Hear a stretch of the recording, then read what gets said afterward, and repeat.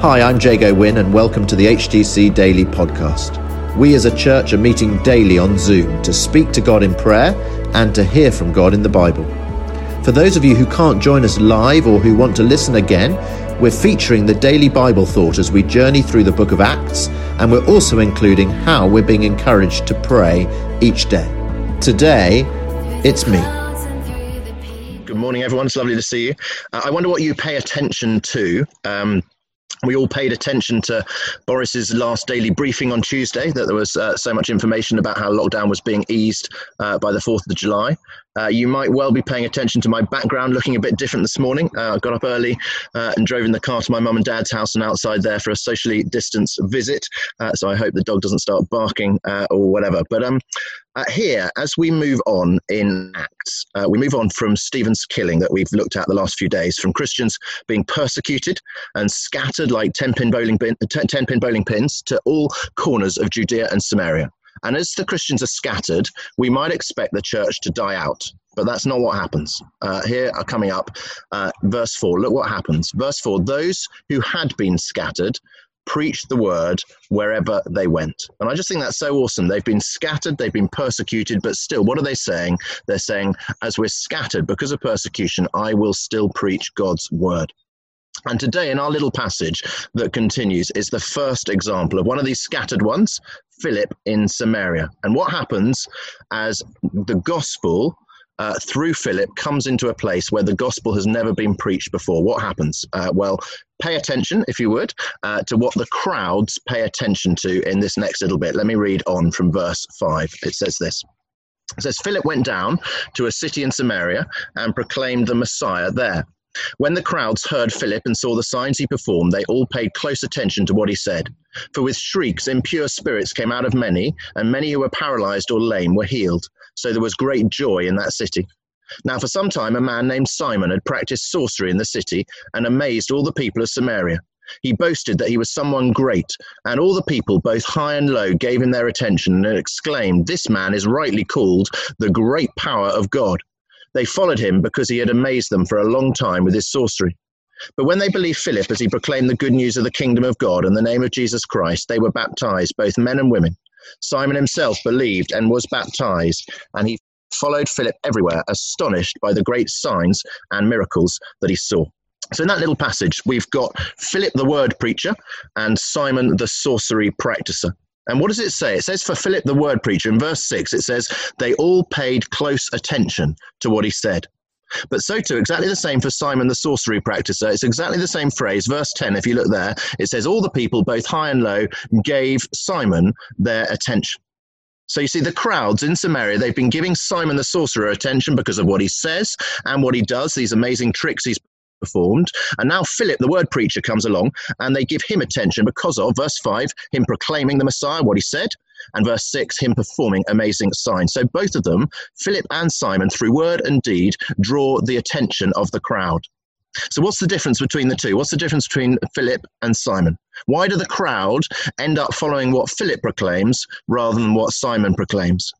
Well, it seems to be because of the content of what they say. Because whilst Philip points away from himself to Jesus, I mean, if you look at verse 12, what does he say in verse 12? He says, when they believed Philip as he proclaimed the good news of the kingdom of God and the name of Jesus Christ, they were baptized, both men and women. So Philip's there pointing away from himself to Jesus. Whereas what's Simon doing? End of verse 9, it says, Simon boasted that he was someone great. And all the people, both high and low, gave him their attention and exclaimed, this man is rightly called the great power of God. I mean, Simon doesn't have a low self-esteem problem, does he? This man was a big deal celebrity in Samaria. Justin Martyr in the 2nd century, who was a Christian apologist from Samaria, writes about Simon. He writes lots about him, saying Simon considered himself a god. Simon's a big deal in the place, and he's pointing to himself. He's saying, I am the great power of God. And in the end, what happens? Well, the crowd recognize that the one who points to God is the correct one, rather than the one who points to himself. And even Simon himself ends up believing the gospel message at the end, verse 13, and we're going to hear more about that tomorrow. Simon, the one who used to amaze others, is now himself amazed by Jesus. And so here are two very quick applications for us all this morning. First one, in our own lives, what are we doing? Are we pointing people to ourselves, or are we pointing away from ourselves to Jesus, like Philip was? Susanna often says to our children, she often says, arrows out, arrows pointing out, away from ourselves, arrows not pointing, focusing on ourselves, but arrows out. And I think the challenge for us in lockdown has been that, for me, often I've retreated into just focusing on myself with arrows in. But no, it's arrows out, pointing away from me to Jesus. Remember what John the Baptist famously said? He said, I must become less so that Jesus must become more. And that's the challenge for us, to be like Philip, to be like John the Baptist, arrows out, not pointing at ourselves, but pointing away from ourselves to Jesus. So that's the application for our own lives. And then the application for other people's lives, the crowd in Samaria, if you like, those who will be listening to our Wise sermon series coming up the next few weeks, those who've been on Alpha or are coming on the next Alpha, our friends and our family, all those who don't yet believe in Jesus. Let's be praying, what will they be paying attention to in the coming weeks? What will they pay attention to? Like those crowds in Samaria, might they pay attention not so much to the tricks and attractions of sorcery or any other beguiling forces in our world, but rather may they pay attention to the one who is the true great power, the one who, though he is in very nature God, did not consider equality with God something to be grasped, but born in appearance as a man, he humbled himself and became obedient to death, even death on a cross. And so this morning I say, please, Lord Jesus, may people be pointed to you and pay attention to you. Amen. Thanks, Jago. Today we started by confessing our sins where we haven't had arrows out, but where we have had arrows in during this season. And we said sorry for this and asked God to help each one of us and the church as a whole to have our arrows out, looking to the needs of others before ourselves and loving others before loving ourselves. And then we prayed for the crowds, and particularly for the up-and-coming talk series, Why, and the Alpha course. We prayed that we would be bold in using our rooftops to invite people to this new series, which is particularly for non-Christians, and to the Alpha course.